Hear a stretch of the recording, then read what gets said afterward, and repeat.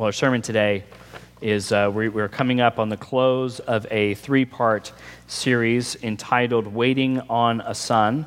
We've looked at two other episodes, but this is our fifth and final one from the Old Testament, our fifth and final supernatural conception of a child, which points forward, foreshadows to Christ. If you have your Bibles, go ahead and turn the bulletin there has an error, as were other errors, which are my fault. This is the morning of errors in the bulletin. 1 Samuel. If you have your Bibles, turn to 1 Samuel. It's the 9th book in the Bible. Please don't feel embarrassed to use the table of contents. I still regularly consult it, especially for the minor prophets. So no problems there. This is a unique moment in Israel's history. The backdrop of Samuel's life is exceptionally dire. So the Judges period, which we just talked about with Samson, how dire things were with Samson, it degrades even further. Much more violent, much more depraved, and the acceleration of depravity is all the more violent and devastating. Prior to Samson, the Israelites seemed, the text says, to have at least a reference point to the Word of God. You don't need to turn there, but in Judges 13:1, it says, "And the people of Israel again did what was evil in the sight of the Lord, so the Lord gave them into the hands of the Philistines for 40 years. So the reference point there is they have a reference point, what's evil in the eyes of the Lord. You heard it there in verse 1. But by the end of the Judges, the people of Israel no longer care what the Word of God says. And instead of doing what's evil in the sight of the Lord, they're now doing what's right in their own eyes. They have fully walked away from any reference point to the Lord. It's very similar to our own day and age where we all believe that we can make our own meaning. That we don't look at a reference point anymore to say what is right and wrong, but that we make our own right and wrong. We make our own meaning. We fabricate our own sense of identity and what we think is right. Everyone did what's right in their own eyes, Judges 21:25. And this is the moment into which Samuel's born. Things get so dark, so dire, that at the end of Judges are just the most truly unspeakable things. If you've read your Bible, you know of what I'm speaking, but it is so bleak and so dire at the time Samuel's born. People are not only casting off the words of God, they no longer care, but the seeds of that rejection is bearing a very, very bitter fruit. There's utter confusion and devastation, and so much so that the people will eventually long for a king to hopefully fix the mess that they're in. And my hope today is to show us in 1 Samuel, we're going to be in chapters 1 through 3 at a 30,000-foot view, that we see that God is faithful to send a representative who will bring both clarity and comfort. Bring both comfort and clarity into this situation. God is never going to leave his people without a word, never going to leave his people without access to his promise, without guidance, without his word, and we see that in Samuel. I want us then to take a very careful look at how Jesus Christ is God's very word. He is the word of God. It's a profound blessing to us. And again, the portion we're covering is 3 chapters, so we're not going to read every verse. We're going to be traveling at about a 30,000-foot view and make key highlights, calling attention to certain aspects and passages when they arrive. Remember, when you're doing biblical theology, you're going and you're looking at themes, not details. Ordinarily in preaching, we look at details. Exodus is our sermon series. We've been going details, verse by verse, lifting out words and discussing their meaning. But here, we're flying over, we're looking at the terrain, and we're looking forward to where we're going. And we're trying to put together the pieces of the topography to understand what's happening over the scope of things. So I'm not going to read all of 1 Samuel 1:3. I tried to see how long it would take, and it would have taken about 40 minutes for me to do. So that would not be the best use of our time. So I'm going to summarize the first 3 chapters of 1 Samuel, and then I'm going to read particular points along the narrative so we can get a sense for what's happening. So 1 Samuel, if you have your Bibles, go ahead and open them to 1 Samuel because we still want to call your attention to it. It opens with the introduction of a character named Hannah. She's a really remarkable woman. Hannah is deeply distressed about her inability to have a child. And she's taunted by her sister wife. She fervently prays at the temple in Shiloh, and she promises the Lord that if the Lord would give her a son, she would give the son back to the Lord for the Lord's service. And so the next thing that happens is God gives Samuel to Hannah. God keeps his promise, answers her prayer, and she gives birth to Samuel. True to her promise, as soon as Samuel is weaned, Hannah takes the baby to the temple and presents him to Eli, the priest there at Shiloh, and dedicates him to the Lord's service. Hannah's a sweet mother, though. We'll see in just a minute. I'll just call it out now. Verse 19 says every year she goes up there, she makes him a new robe. So she never stops being his mom. She still thinks about him and cares for him. So she's not cold. She still is motherly towards him. She just understands that God has a particular purpose for Samuel. The next thing, if you were just reading through in chapter 2, you'd see that Eli the priest has worthless sons. His sons are, as young people might say today, just complete trash. They are completely worthless. They're corrupt. They're wicked. They steal. And the two sons, Hophni and Phinehas, are priests who abuse their position. They sin against God and the people by stealing from them. And despite Eli's mild rebuke, they don't change their ways. They have no regard even for their father's discipline. And then, so the Lord prophesies against Eli's house and says, "This is over."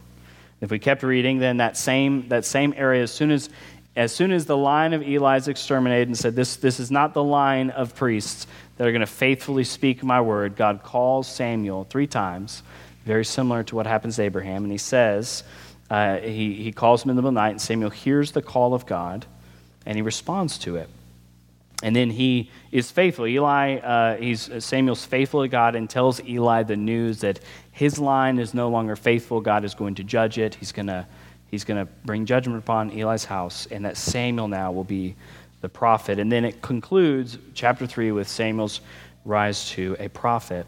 So that's the 30,000-foot view. We're going to look at a few high points here, but the reason I want us to sketch that out is in the arc of Samuel's life, we're going to see God's blessing, right? We're going to see God's blessing. We're going to see God keep his promise.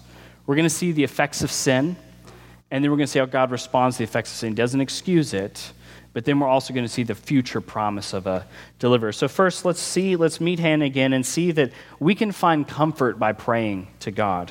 We can find comfort by praying to God. There's a remarkable text here.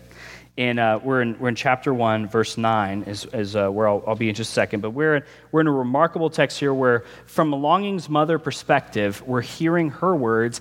And outside of the Virgin Mary's response to the angel's announcement, we don't have as large of an internal picture about how one of these women's experience with barrenness, we don't have a record of that outside of Hannah's to the degree that we have here. We get a great inside view of what Hannah is. And I think it's, again, always helpful to compare and contrast Hannah, right, and her experience with the future fulfillment, the experience of Mary. So the first person we meet in this text is Hannah, right? And it's interesting because she's technically the third person named here. So her husband is named first, right? And then Hannah is named, but we don't get to really meet her yet. We meet her, the other wife of Elkanah, Peninnah. So she's technically third. Why is she third here? We're seeing the echoes of other rival relationships in the Bible. We're seeing the other women, remember, who were barren, had rival women with whom they had strife. So for Sarah, she had Hagar, and for Leah, there was Rachel. Elkanah's wife is taunting Hannah for inability to have children. Look with me in verse 6. And her rival used to provoke her grievously to irritate her because the Lord had closed her womb. Let's pause for a moment and just point out how utterly cruel this is. How utterly cruel it is that she recognized that it was the providence of God in Hannah's life that her womb would be closed, and she would taunt her for it. But we don't have to openly taunt people to be cruel in the midst of people suffering, or even insensitive in the face of God's providences, do we? We don't have to openly mock someone. Sometimes we can just minimize the bitter providence that God might have in somebody's life, the bittersweet providence, by saying, "Oh, it's going to be okay. You know, Morgan and I, early on, I asked Morgan for permission to share this. We really struggled to have children. And one of the things that was always, just always difficult was when people would be like, oh, it's going to be okay. And the thing was, it might not be okay. It might not be okay, and it might not actually get better for us. It will always be good. It will always be good. I know that to be true. But we might have to wait for glory until we receive that good. Paul prayed for the thorn to be removed from him, right? And God wouldn't take it away. So it might not get okay, but it will always be good. So that might be one way to be insensitive, right? That we could have been insensitive to Hannah here. But another way, right, would be to just dismiss it altogether and say it's not that big of a deal. Just be stronger, Hannah. But Hannah's not going to be able to have a child here apart from God's supernatural action because, verse 6, He's closed her womb for this particular purpose. One of the kindnesses, right, of her husband, this is one of the ways that we can learn from this, brothers. Verse 8, Elkanah, her husband, said to her, Hannah, why do you weep? Why do you not eat? And why is your heart sad? Am I not more to you than 10 sons? Admittedly, this is not the most romantic line ever spoken in the canon of romance literature. But contextually, it's really, really significant. He's essentially saying that Hannah is worth more than his nest egg.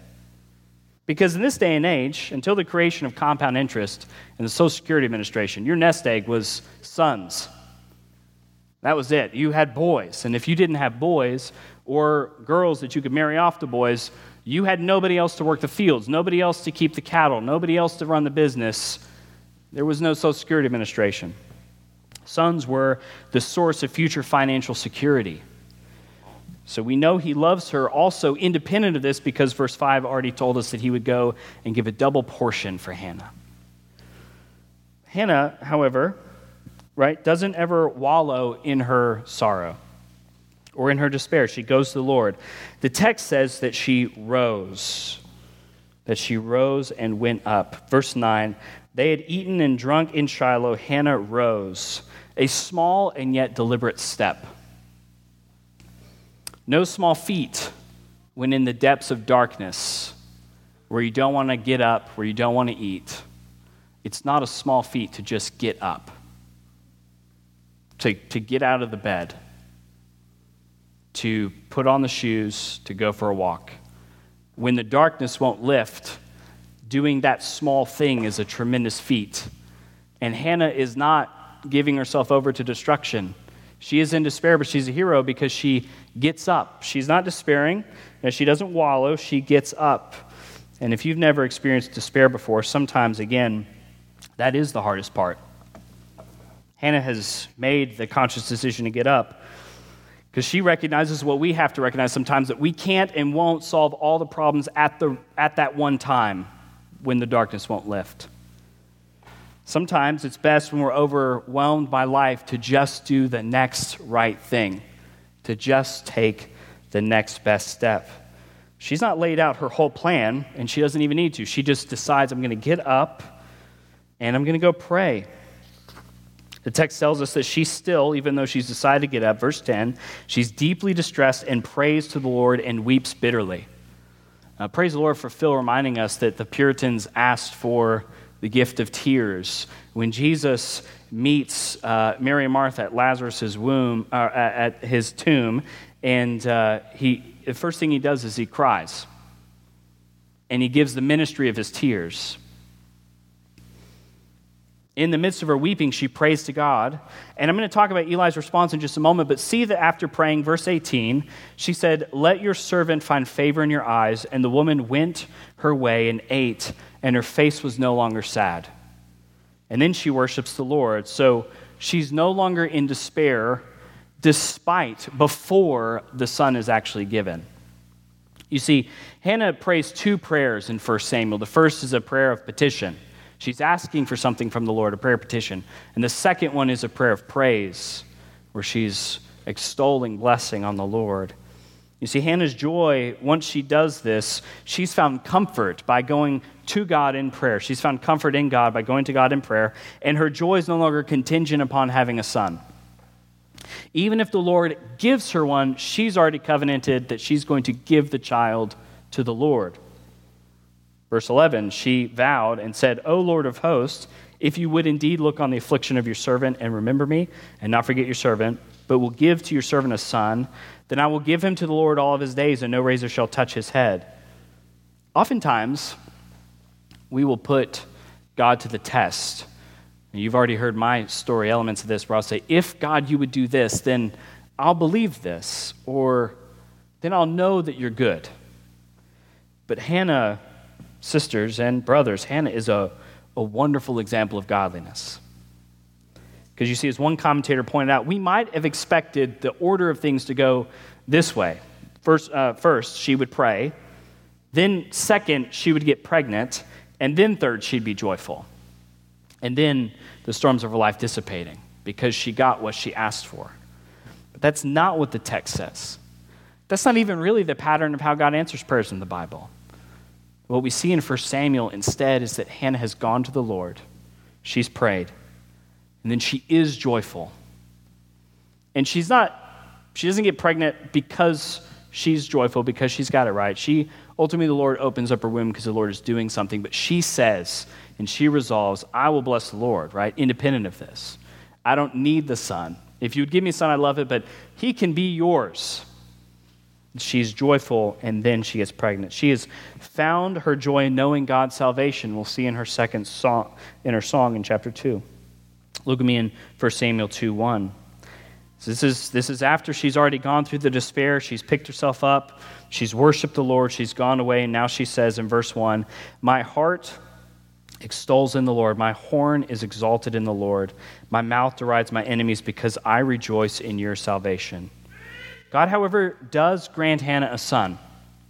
And she does indeed give the boy to the Lord after he's weaned. She keeps her word, and he keeps her word. And I hope by this point you can think canonically. You can think ahead and think about other mothers who have given their children, their sons, to the Lord's service. And we'll do that now by comparing what is one of the longest prayers in the Old Testament, one of the most beautiful prayers in the Old Testament, which bears a striking resemblance to a prayer of praise prayed by Mary, which we traditionally call her Magnificat.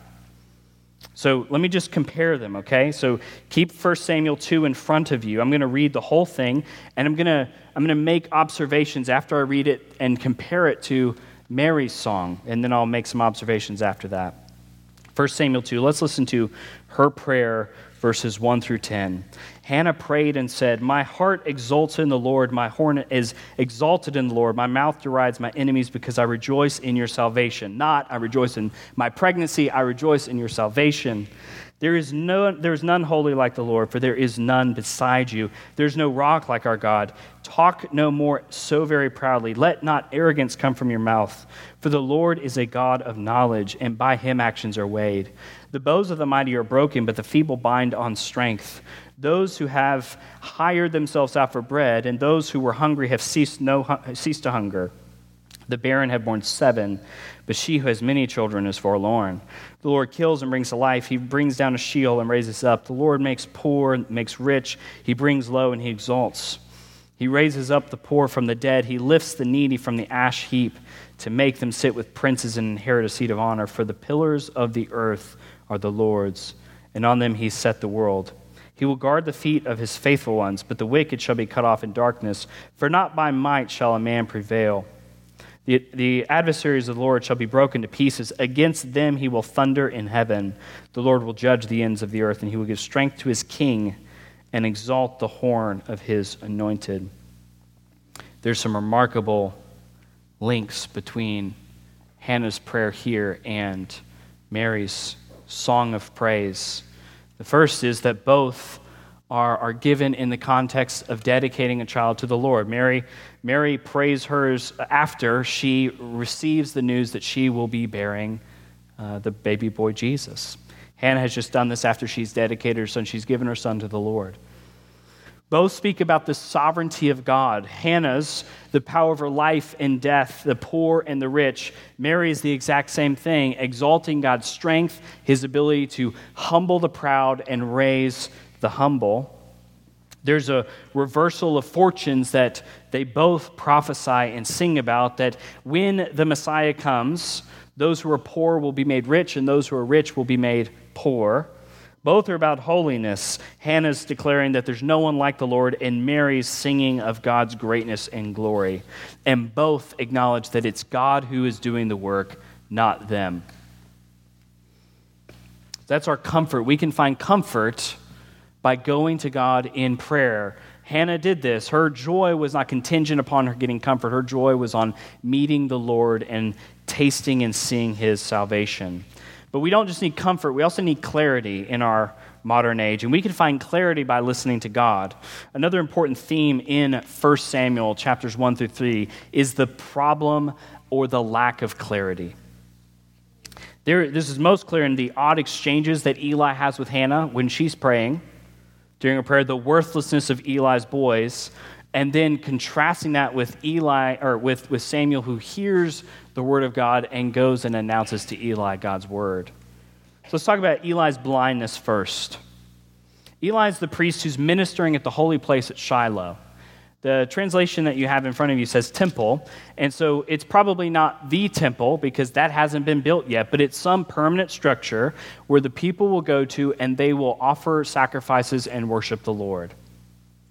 So Eli's sitting there, he's sitting at the door, and he sees Hannah come in, and he speaks a rather harsh word to her in 1 Samuel 1, 13 through 14. He sees that Hannah was speaking in her heart, only her lips moved, and her voice was not heard. Therefore Eli took her to be a drunk woman. And Eli said to her, "How long will you go on being drunk? Put your wine away from you," he said. It's kind of a harsh word to speak to somebody who's weeping. We learn later this could be because Eli might be blind or have very, very bad eyesight, like your boy Zach Carter. 1 Samuel 3:2, right? But his blindness could have been spiritual as well.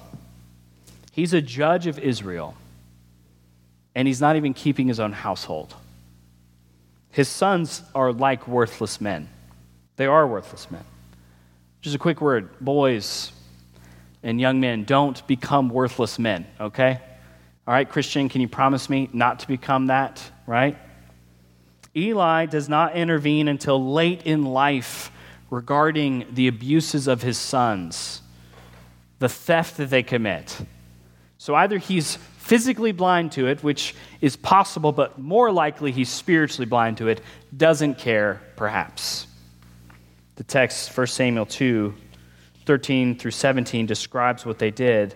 Look with me, chapter 2, verses 13 through 17. The custom of the priest with the people was that any man offered sacrifice, the priest servant would come, and with the meat that was boiling, with a three-pronged fork in hand, he would thrust in the pan, kettle or pot, and all that was on the fork he could have for himself. This is what they did at Shiloh to all the Israelites who came there. Moreover, before the fat was burned, the priest's servants would come and say to the man who was sacrificing, "Give meat for the priest to roast, for he will not accept boiled meat from you, but only raw." And if the man said to him, "Let them burn the fat first," they would take as much as you wish. He would say, "No, you must give it now, and if not, I'll take it by force." Thus the sin of the young men was very great in the sight of the Lord, for the men treated the offering of the Lord with contempt. If you're not familiar with the Old Testament, that's a really bizarre statement. So let me just kind of break it down for you. If you're thinking about the law and how the law of Moses has set things up, the priests don't have land. They have no way to procure supplies for themselves. And so one of the ways they do this, one of the ways God provides for them, is they get to eat a share of the offerings. But they could only eat the boiled meat. And to make sure they ate a reasonable amount, it would be a three-pronged fork. Not tongs, not a spoon, but a three-pronged fork they could stick in the pot. Whatever was out, they got to eat. But these guys are particularly wicked because they're trying to intercept the lamb. They want the mutton before it goes in the pot, because they want the fat. They want to get fat off the people of God. They want to steal their offering, and before the burnt offering goes up to the Lord where the fat is burned off, they want that fat. They want it to be delicious. They want to roast the meat, because who likes boiled meat? Let's be real, right? Roasted meat is way better. The Maillard reaction is incredible, but these men are stealing from the Lord because the fat belongs to the Lord. And Eli doesn't intervene. He, for whatever reason, waits for their embezzlement, right? These young men, these sons, they're embezzling from the Lord. So whether Eli's blind or not, whether he's physically blind or not, he turns a blind eye, just like so many other judges before him. They don't seem to care about the word of God, the ungodliness of all of those around them. These are dark times. Not only are they doing as they wish, but 1 Samuel 3:1 describes this as a time where, quote, the word of the Lord was rare in those days. There was no frequent vision. What a devastating time to live in. Can you imagine? Where the word of the Lord is rare.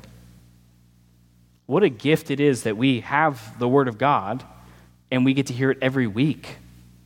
You have podcasts that you can listen to it every day, every hour if you wanted to.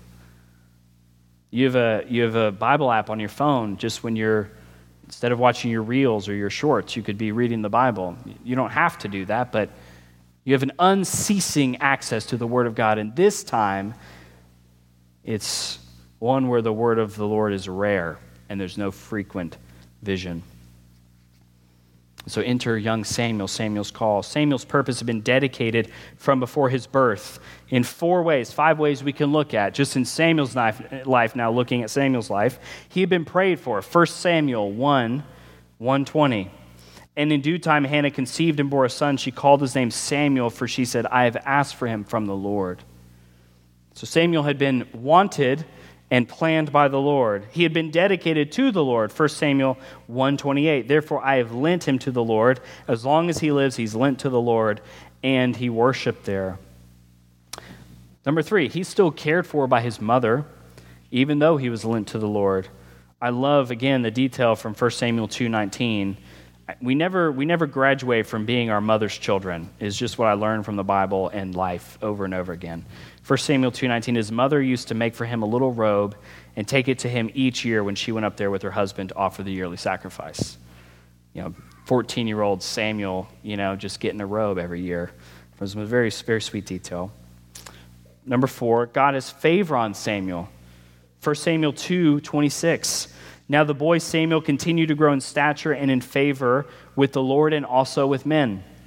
And then finally, in 1 Samuel 3:1-14, God calls Samuel to be his prophet, to speak on his behalf. He's a true prophet of God. What does it mean to be a true prophet? He relays everything faithfully communicated to him from God.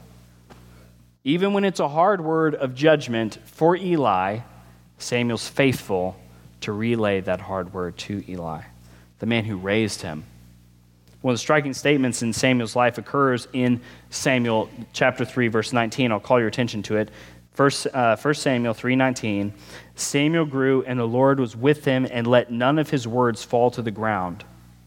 What does it mean to have words that don't fall on the ground? Words that don't fall on the ground are consequential. They have meaning. They bring clarity to confusion. One of the tyrannical lies of our modern age is that you can make your own meaning.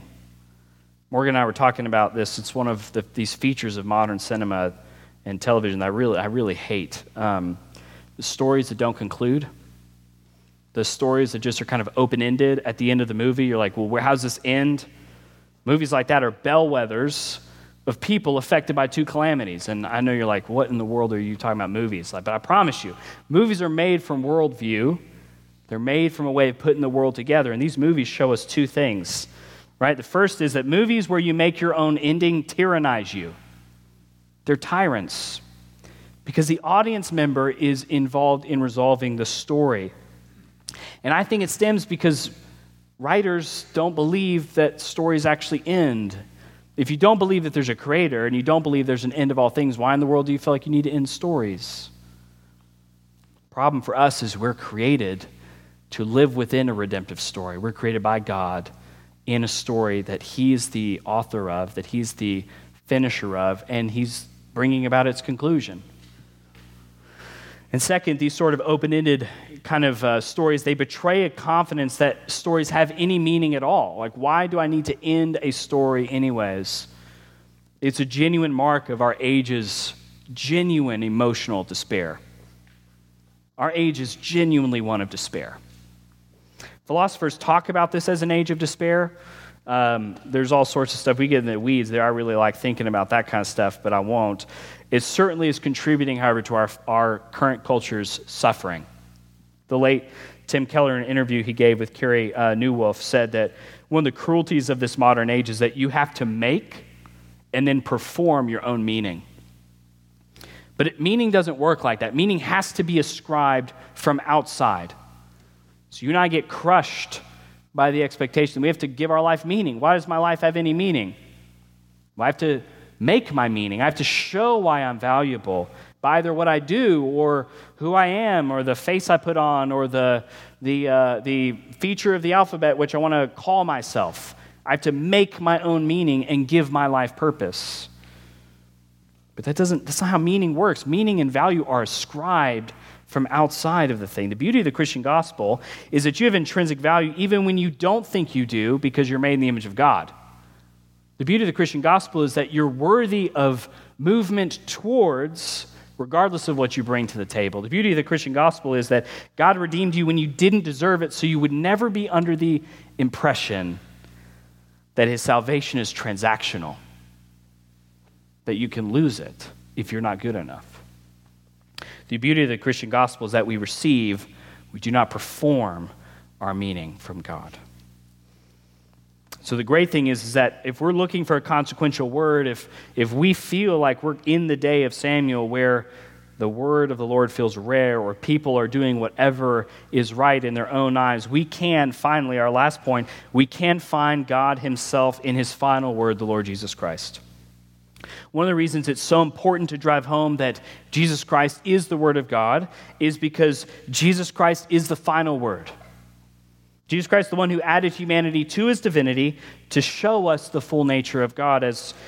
When we look at Jesus, we see God. So that what's true about 1 Samuel 3:1, that the Word of God is rare in the day of Samuel, is not true about our age. That there are frequent visitations because God is no longer visiting through prophets, but he's dwelling within us, his word being testified to us by his very presence, the Holy Spirit within us. It would not be said of our time because Jesus came that there is no word. Here again, the word of the Lord from Hebrews 1:1-4. Long ago, at many times, in many ways, God spoke to our fathers by the prophets. In these last days, he's spoken to us by his Son, whom he appointed the heir of all things, who he also created the world. He is the radiance of the glory of God and the exact imprint of his nature, and he upholds the universe by the word of his power. After making purification for sins, he sits down at the right hand of majesty, having become much superior to the angels, as the name he's inherited is more excellent than theirs. It's interesting to us, and should be, that there's no other miraculous provision of children after this moment. Why? I suspect it's to preserve the kingly line that Samuel's going to establish. That is said that it won't even be about Samuel anymore. Samuel's sons are going to become worthless too, because Samuel isn't even the end of the story. Samuel's pointing forward to the end of the story, the Lord Jesus Christ. The messianic expectations of our text have already been set. We talked about Hannah and Mary's, but I want to point out one more. There's no king in Hannah's day. There's not a king. And yet, she's anticipating a king over which will be given to Israel, who will have a throne, he'll give strength, he'll defend, judge, and save. That's what she prays at the end of her praise, praying for the king who will be the anointed of God. So to close, I want to reflect on the one true thing that Eli did say and why it always goes back to Jesus. Turn your attention to 1 Samuel chapter 2:25. If someone sins against man, God will mediate for him. But if someone sins against the Lord, who can intercede for him? We indeed can intercede, right? Who indeed can intercede when someone sins against God? We can appeal to God when we ask for forgiveness from another, but whom do we appeal when we ask for forgiveness? We ask for forgiveness from God. We're appealing to God himself. But praise be to God, we're appealing to the one, as Hebrews 2 said, partook of flesh and blood. So in every way he be made like his brothers, so that he might become a merciful and sympathetic high priest in the service of God. And remind you of the kindness of God to have promised that salvation that priest of Hebrews 2, all the way back in 1 Samuel chapter 2, verse 35. And I will raise up for myself a faithful priest who shall do according to what is in my heart and in my mind. And I will build him a sure house, and he shall go in and out before my anointed forever. So what do we do? What do we do with this text? The first is we embrace Christ and prayer to God as a source of comfort. Just as Hannah found solace in joy in her prayers, we will find joy when we seek Christ. And then lastly, seek clarity through God's word. What does God want from us in this day? He leaves us with no questions. He's made plain to us his will for us in the word of God. All scripture is profitable. And everything, as Peter writes, everything necessary for godliness is contained there within. Let's pray.